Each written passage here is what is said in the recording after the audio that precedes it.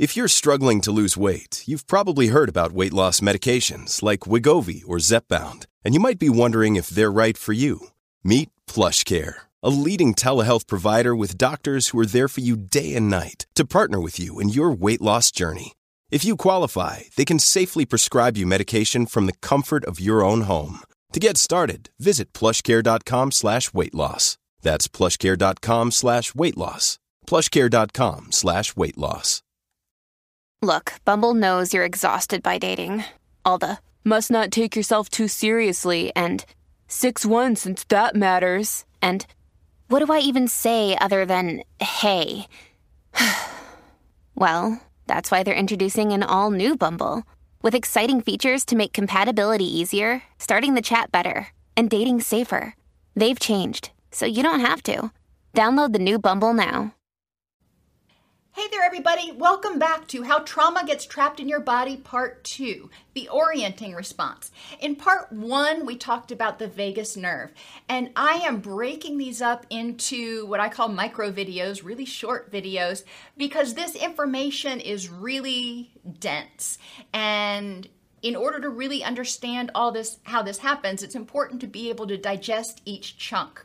So in this video, we're going to talk about the orienting response and the relationship between the orienting response, the vagus nerve, and the HP axis. You may be thinking, well, we've already talked about the HPA axis. Well, yeah, but we also have the HPG, hypothalamic pituitary gonadal, and hypothalamic pituitary thyroid axes. Yes, the vagus nerve is all wound up and in all of those axes. And whenever the HPA axis, or your threat response system, is triggered, it triggers those other two. So I collectively call them just the HP axes.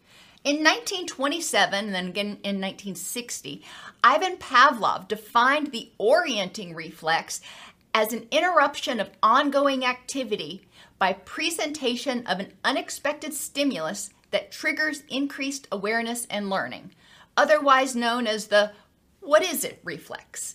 And the technical definition is less important than just recognizing that whenever you're in a situation and your attention gets pulled, that's the orienting reflex. You can be sitting in class and you hear something outside and your attention gets pulled, the orienting reflex.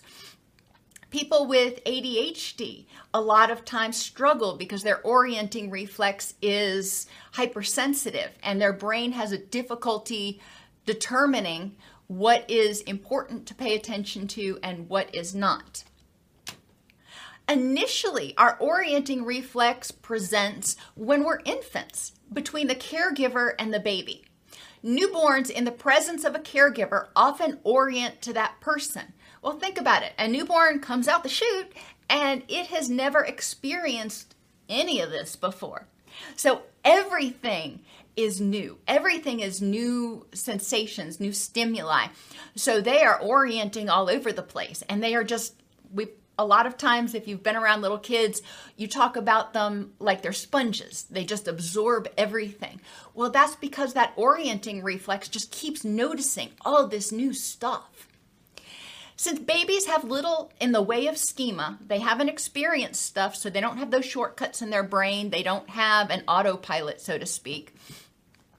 Their orienting reflex stays activated, especially if the caregiver's face is more expressive. Now, think about not just infants and those first few weeks or hours after birth, but even older children. They're sitting in the buggies at stores and they're looking around and they're absorbing stuff. And if you start making funny faces at them, you can almost guarantee that they are going to continue to watch you because they're trying to learn. They're experiencing that for the first time. They've never seen quite that expression, especially not quite that expression from you. So their brain is trying to process all of that. So they are regularly orienting. As they get older and they've seen multiple people make whatever funny face, and I'm not going to do it on camera, then that starts to become generalized and they expect, okay, when I see a person and they're making this face, this is what's going to happen. But until they've experienced it multiple times, it's still a little curious. It's still a little different. With each experience, the child forms schema or shortcuts that associate a feeling of safety, fear, or pain with the expression. Even infants, they've found, if they associate a particular expression on their parent's face with being unsafe, with being handled roughly, or with a caregiver that's not able to respond to them, then they will actually avert their gaze because it's too overwhelming to experience that at the moment. So it's kind of interesting. The point is that infants start forming schema. And remember in the last video, we talked about the vagus nerve and schema. How does that happen? The vagus nerve, which is connected all throughout your body, including in infants, takes in stimuli, reports it to the brain consults the schema and says, is this happy? Is this safe? Is this painful? What should I expect and how should I react? If the child is frequently alone, oftentimes they will not learn to interpret these stimuli and the world seems chaotic, unsafe, painful, or overwhelming. So think about a child who never really learns to interpret people's facial expressions because either they were left alone with an electronic babysitter like the television and they didn't really learn to connect facial expressions with particular moods, or maybe because of sensory integration issues, it was too painful to be around or too overwhelming to be around other people, so they spent more time by themselves, not necessarily isolated and definitely not necessarily neglected, but it was too overwhelming to be orienting to all this stuff. Think about how that impacts them in the future because they don't have those schema. They don't have reference points to understand the world nearly as effectively. In adults, we continue to have the orienting reflex. Any change of stimulus with respect to the current schema results in an activation of the orienting reflex. Now, what does that mean? I know I'm using all those behaviorism terms because I think it's important, but basically what that says is if you are in an environment and you experience something unexpected, then it will trigger the orienting response. If you are at a campfire and you're smelling smoke, you're probably not going to orient to it and go, oh my gosh, what's going on? If you're sitting in your living room and you start smelling smoke, the stimulus is the same, it's smoke, but it is in a different situation. It revolves around a different schema. You have schema that tell you what to expect to smell in your home. You have schema that tell you what to expect to smell at a campfire. Seeing a coworker at work versus in the airport. You could be sitting at your desk at work and John could walk by you and you hardly even notice. You just kind of see it out of the corner of your eye and you're like, yeah, that's John, whatever, keep doing your thing. But if you're at the airport and John walks by, you may be like, whoa, wait a minute, John, what are you doing at the airport too? That's that orienting reflex saying something is out of place here. It doesn't necessarily mean it's bad. It's just your brain saying it doesn't compute. It may not be surprising to see your roommate at home in the evening, but if you're home during the day and they're supposed to be in class and they suddenly walk through the door, it could be startling. It could trigger that orienting reflex because you're not expecting them to walk through the door. So let's talk a little bit more about the orienting reflex in trauma. During a traumatic event, a person's orienting reflex is supercharged. When you're experiencing a trauma, your brain becomes hyper aware of stimuli in the environment, which makes sense. Your brain's going, okay, I want to take good notes because I don't want to frickin' be here again. So I'm going to be aware of all the things that may indicate that a problem or a threat is coming. Very survival oriented, I get it. So all of the associated stimuli may become coded in that memory. Well, that can be a problem too. The brain forms a schema or expectations related to that memory and all associated stimuli that guide responses in the future. So you may be involved in a traumatic event, whatever it is, and there's a smell. Somebody's wearing a particular cologne, and your brain files that with the trauma schema. Even if that person who's wearing that cologne is not directly threatening you, that smell is associated with that trauma. And so when that smell is received in the future, goes up to the brain through the olfactory nerves and everything, and the brain says, oh, I remember that smell. That smell reminds me of this time, and so I'm going to put you on high alert. Now, orienting reflex is different than the startle reflex. The startle reflex, also known as the Moro reflex, occurs in infants in response to loud noises, intense light, sudden movements, or a sensation of falling. Think about yourself, even as an adult. If you feel like you're falling, what do you typically do? Put your hands out. That's that Moro reflex. If there's a loud noise, what do you typically do? Try to cover your ears. If there's an intense light, oh gosh, that movement of your arms in a protective stance is the Moro reflex. In adults, the startle response occurs when there's a sudden, intense, and unexpected stimulation. Oh my gosh, right now, the 2 lots down from our office, they are doing construction, and unfortunately, they have to blast the limestone. And every time they blast the limestone, it literally shakes the building. I can feel the vibrations in my chair, and we're on the ground floor. And I jump out of my skin every time. That's the startle reflex. Yes, it's the Moro reflex, or the orienting reflex too, because I'm like, what is that? But they are occurring together. Same thing when you hear a car crash. You will probably startle and orient to the sound of whatever you heard. The adult startle response is stronger in people with underlying anxiety or PTSD. It makes sense. In people with underlying anxiety or PTSD, they tend to be more hypervigilant. They tend to feel less safe. They tend to also have a HPA axis, threat response system, that is at least minimally activated most of the time. It's very hard for them to relax. So they're already primed. And then when something happens, they respond with a greater intensity than people who don't have anxiety or PTSD. The startle response is often associated with a stress response, fight or flee.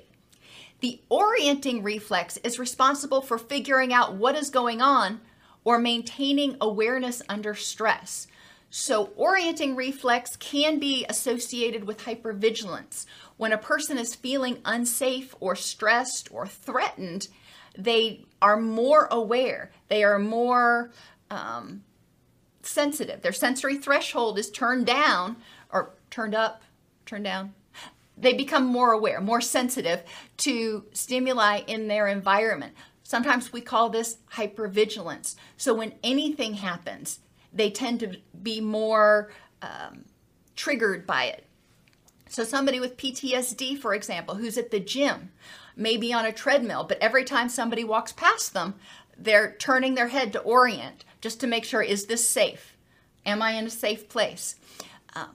And that is our body's way of trying to protect itself. If you've experienced threat before, if you've experienced trauma before, then you may be more hypervigilant to protecting yourself from other people in the future who may harm you. And that's based on that old schema. In the presence of unexpected stimuli, with or without a startle, the vagus nerve triggers the orienting response, increasing awareness and learning. Now, one of the interesting things about the orienting response and how it differs from the startle response, the startle response is a stress response. It's going to kick off that HPA axis and you may feel your heart pounding. The orienting response actually makes you freeze, if you will. You know, a lot of times when we talk about stress, we talk about fight, flee, fawn, freeze, or forget about it. Well, this is more the freeze. When the orienting response is triggered, it very briefly inhibits ongoing activity, lowers your sensory threshold, and increases perceptual awareness. It encourages eye and head targeting movements. You will look and listen towards the stimulus. You have vasoconstriction of peripheral blood vessels, so your blood pressure goes up, and vasodilation of blood vessels in the brain. All of a sudden, it's getting bathed in all kinds of oxygen and stuff. And the heart rate decelerates. This is called a vasovagal response.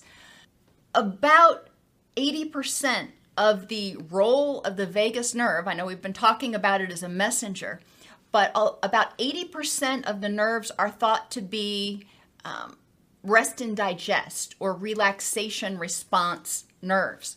So the vasovagal response is what happens to your vasculature, your veins and your arteries, in response to activation of the vagus nerve. When the vagus nerve is activated, it says, okay, calm down for a second.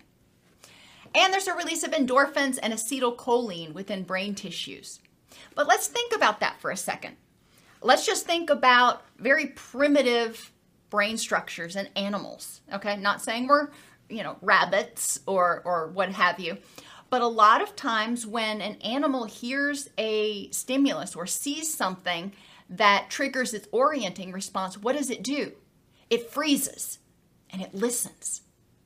So the vagus nerve is basically triggering that in us humans. It says, okay, be still for a second, freeze, figure out what's going on, and then you can figure out what the frig to do. PTSD is associated with a single traumatic event. However, stimuli that prompt flashbacks to that trauma can be ubiquitous, causing the person to feel as if they're reliving the trauma. So if you have a traumatic experience that causes PTSD, and then a week, a month, whatever later, you're at your friend's house or you're at the store and something triggers a flashback. Well, then all of a sudden, remember, go back here, your ongoing activity's inhibited, your sensory thresholds are lowered, so you're more aware of what's going on. You start taking in all those stimuli and encoding it with that flashback, that memory, that feeling of panic or terror. So now that reaction, that schema, a bunch of stimuli have been added to it. CPTSD or complex PTSD is associated with chronic threat or frequent traumatic exposures. Again, whether it is a flashback or actual exposure to additional traumas, each time the person is exposed and thrust into that trauma reaction, stimuli in their environment become associated with that threat. So you can see how very quickly lots and lots of different stimuli can start becoming associated with the threat, and in the future will trigger the threat response. Novelty and stimuli that are associated with strong reactions, either positive or negative, are received by the vagus nerve and trigger the associated schema. And it can be positive. You can have a positive experience that is just amazing. And when you experience it in the future, it can trigger the associated response. Sometimes you have to experience something that's more mild a few times before the brain figures out, okay, what do I do with? Not only can the orienting reflex be triggered by presentation of an unexpected stimulus, and here's the kicker, it's also triggered in anticipation of pain or threat. So if you're going to the doctor and you anticipate getting a shot, I think we've all been there, your orienting reflex is heightened during that period because you're anticipating pain or threat. So let's think about the person who's had trauma, who, especially complex trauma, who has for a long time not felt safe or empowered. That means they're constantly anticipating pain or threat. They don't feel safe. So their orienting reflex is regularly triggered. They're regularly more sensory aware. That sensory threshold is turned down. Why does this happen? Well, in an effort to stay safe, the person becomes hypervigilant. They're like, okay, I know this could be really bad, so I need to kind of be on guard. Stimuli present in anticipation of a threat now become encoded in the threat schema. When I used to work in substance abuse treatment, it was a residential treatment facility, and the presence of law enforcement would trigger a reaction by the clients. Even if law enforcement wasn't there to pick up anybody or to cause any problem, the people who were in treatment had become so accustomed to negative interactions with law enforcement that when law enforcement showed up, it would trigger their orienting response, and they would be anticipating and be more hyper aware of what was going on. So everybody started kind of feeling like they were walking on pins and needles. When these stimuli are encountered in other neutral situations, it triggers the threat schema or heightens the orienting response. So again, anytime we experience pain or threat, or even significantly anticipate pain or threat, we become more aware of stimuli, and it can trigger the threat response, the HPA axis, the vagus nerve, in the future. Think about, and smells are one of our greatest triggers. And I can tell you, for me, when I go into an environment, especially like a doctor's office or something, and I smell a particular smell, there's just I think they all use the same cleaner. It triggers a particular sensory reaction in me, or it did, that I had to work hard to reprogram, if you will. People with PTSD, complex PTSD, generalized anxiety, and borderline personality disorder often have problems with their vagus nerve functioning. It's just not able to trigger that rest and digest. Why is this? Well, people with PTSD, CPTSD, anxiety, and borderline personality disorder often have experienced trauma and may not feel safe in their environment, in their skin. So there's this ongoing feeling of threat. Because of that, there's a strengthened connection between the default mode network, their autopilot, and the amygdala, which is where your brain processes threat and fear. Now let's talk about the default mode network really quick. Default mode network operates every day in us. When you get up in the morning and you get out of bed and you go to make your coffee or whatever it is that you do, or you drive to work, a lot of times you don't think about every move you're making because that's the default mode. It's saying, okay, I know how to do this. I can wake up in the morning and get up and make my coffee without even thinking about it. And that can be wonderful because it saves precious mental resources for when I do need it. But when that default mode network starts to become too intertwined with the amygdala, which is where we have that fear and threat processing, then the default mode network is, for all intents and purposes, operating in a threat-based state. This keeps the HPA axis, our threat response system, and the orienting response more activated because we're regularly anticipating threat or harm. It causes the hippocampus, which is responsible for emotion regulation, to shrink. Yes, there are brain changes. And the connectivity of the amygdala and the default mode network continue to increase. The more they sense fear in the environment, the more triggers they associate with fear, the closer they become as best buds, the more intertwined they become, the stronger they become, and the harder it is for the vagus nerve to go, hey guys, yeah, really no need for that right now. Let's think about this. Because of its strong connection with the default mode network, autopilot, When the amygdala is hyperactive, it prompts autopilot, fear-based, reactive responses. So you're regularly operating on the no time to think about it, I just need to react. I need to fight or flee, that impulsive behavior.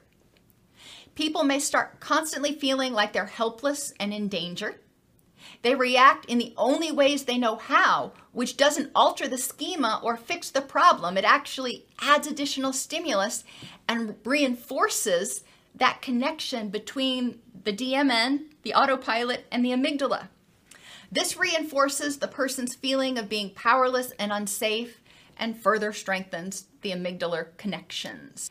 In persistent pain states, depression, anxiety, and PTSD, it's been found that the rate of communication between the amygdala and the DMN, the autopilot, is doubled. So not only are there more connections, but they're talking with each other a lot more.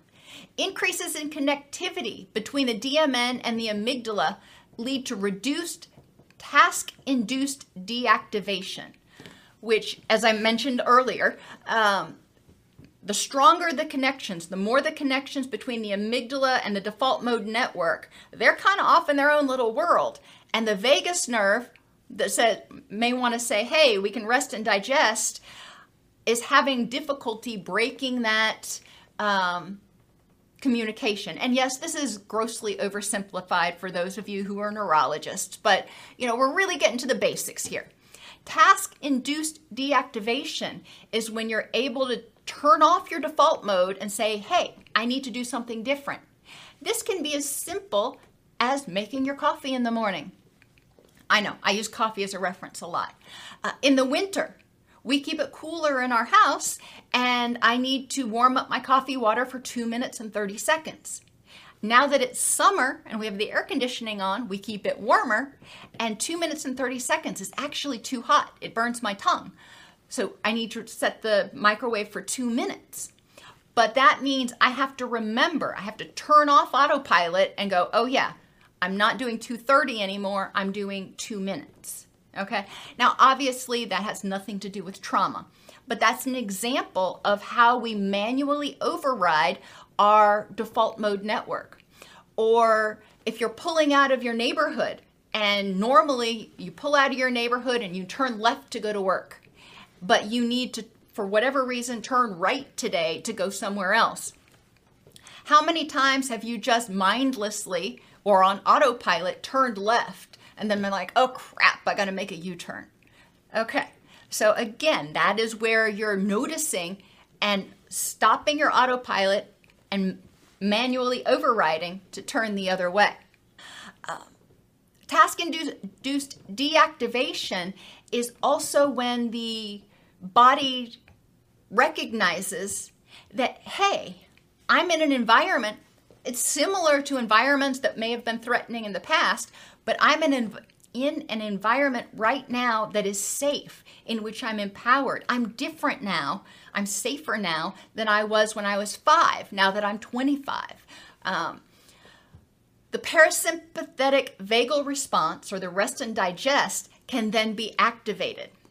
When people are unable to deactivate that default mode and engage the executive control network and engage their reasoning, their higher order thinking, their fact-based logic, whatever you want to call it, it causes a lot of more problems. People have higher levels of anxiety and rumination because they're stuck in that out-of-date thought loop. And they have an inability to effectively interpret the current context, causing prior learning to be applied, reinforcing fear. So they're still reacting as if they were in that situation. They're still reacting now at 25 like they did when they were 15, because that threat response is so strong that they are unable to override it and think about, all right, what's actually going on here right now? So what do we do? Vagal tone, or the ability of the vagus nerve to deactivate the autopilot and activate the relaxation response, must be improved.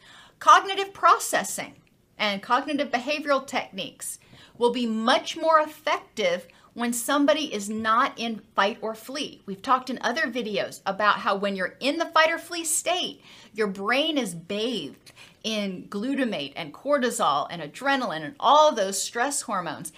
And it's not able to effectively form memories, override the autopilot, etc. So the first step for people is to start learning how to manually trigger, if you will, the rest and digest. Heart rate variability biofeedback can be one technique, and that one is really easy, either with one of those little finger pulse ox monitors with your activity tracker, or even better yet with a chest strap, like, you can monitor your heart rate, and you can see how your heart rate is responding based on your breathing. And you can learn by seeing how when you start breathing more slowly and more deeply, it actually lowers your heart rate. So you're triggering that rest and digest. Deep breathing can be very helpful because, again, it reduces your heart rate. When you're stressed, you breathe more shallowly, more rapidly, and your heart beats faster. Heart rate variability. I guess let's go back up to that. When someone is not in an anxiety state, when they're resting, their heart rate is at one level. We'll say 60 beats a minute. We'll just pick a number. When they encounter stress or go upstairs or whatever they're doing, physical or emotional stress, their heart rate goes up. But then when that stressor's over, their heart rate goes back down to their baseline or their relaxation rate. That is good. You want to see changes in heart rate variability. When somebody's heart rate doesn't have much variability, that means they're never getting back down to a relaxation state.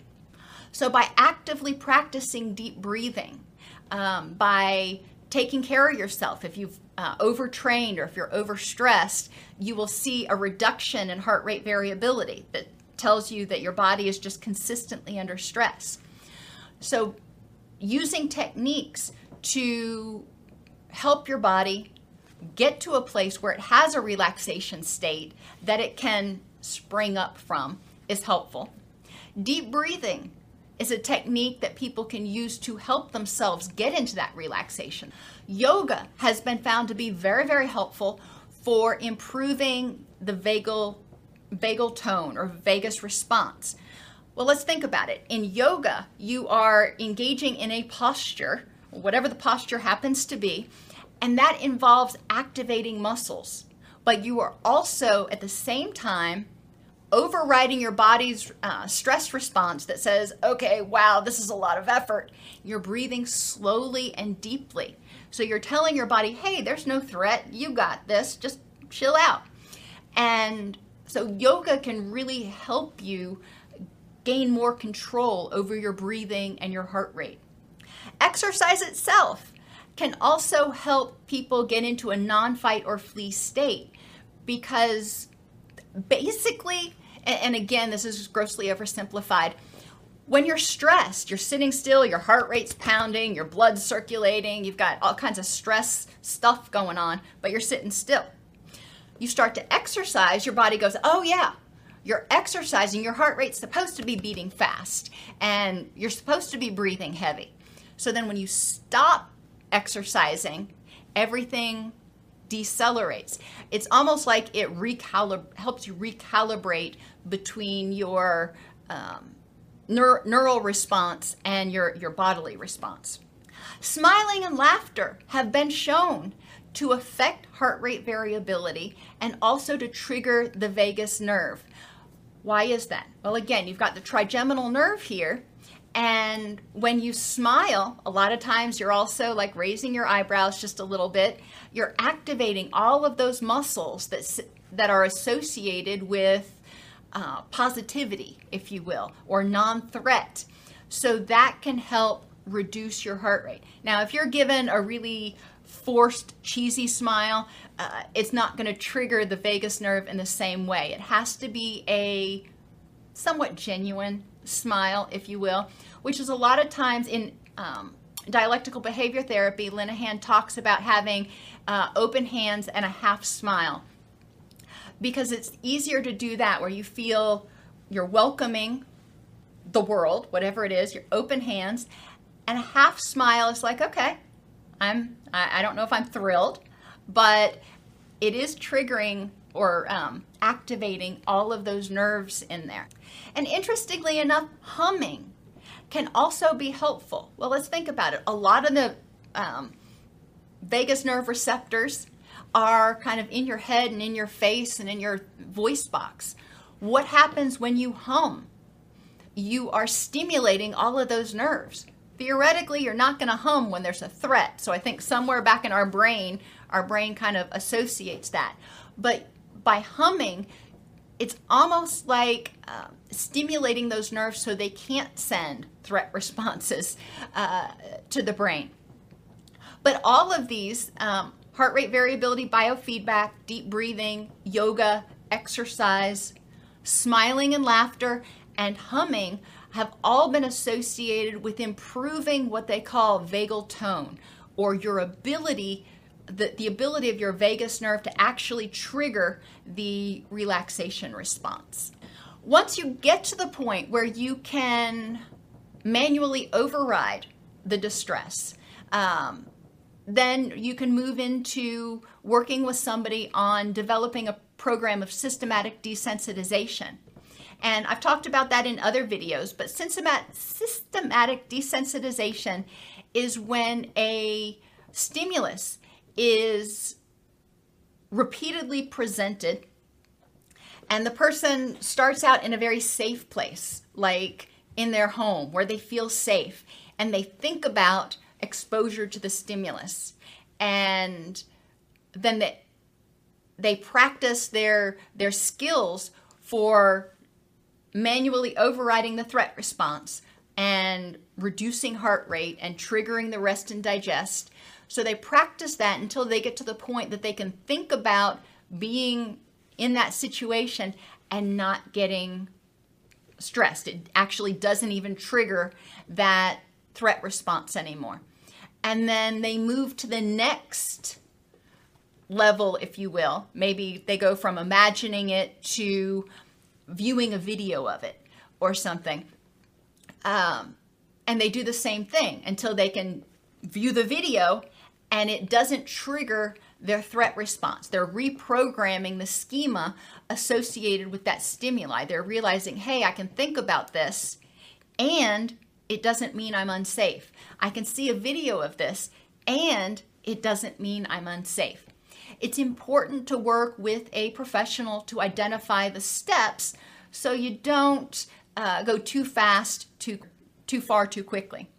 It is important to note that habituation, or your ability to reprogram that schema, is often stimulus selective with respect to basic contextual features. What does that mean?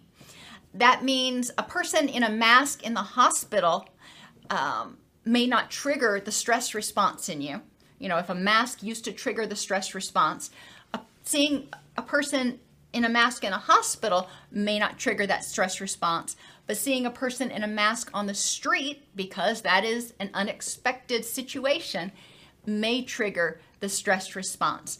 So it may be important if there's a particular stimulus or smell, sight thing, it may be important to rewrite the schema in multiple different situations. So your brain, wherever it encounters that particular stimulus, can say, oh yeah, no biggie, got this. We are constantly making decisions about what to pay attention to. Information about the things we see, hear, smell, and feel are carried by the vagus nerve to the brain.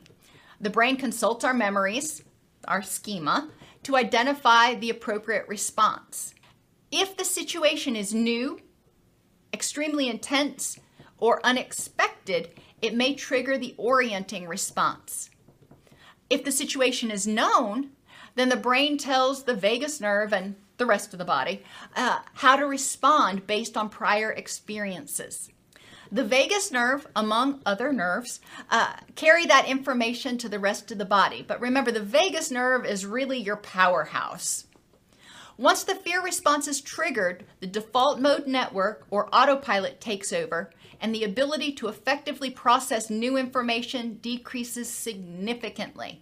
Once you're in autopilot and you're in fight or flee, it's really hard to process. Sights, sounds, smells, etc., associated with the experience, whether it's a flashback or another traumatic experience, all of the stimuli associated may become associated with the feeling of threat or danger, causing the person to more often perceive threats wherever they are.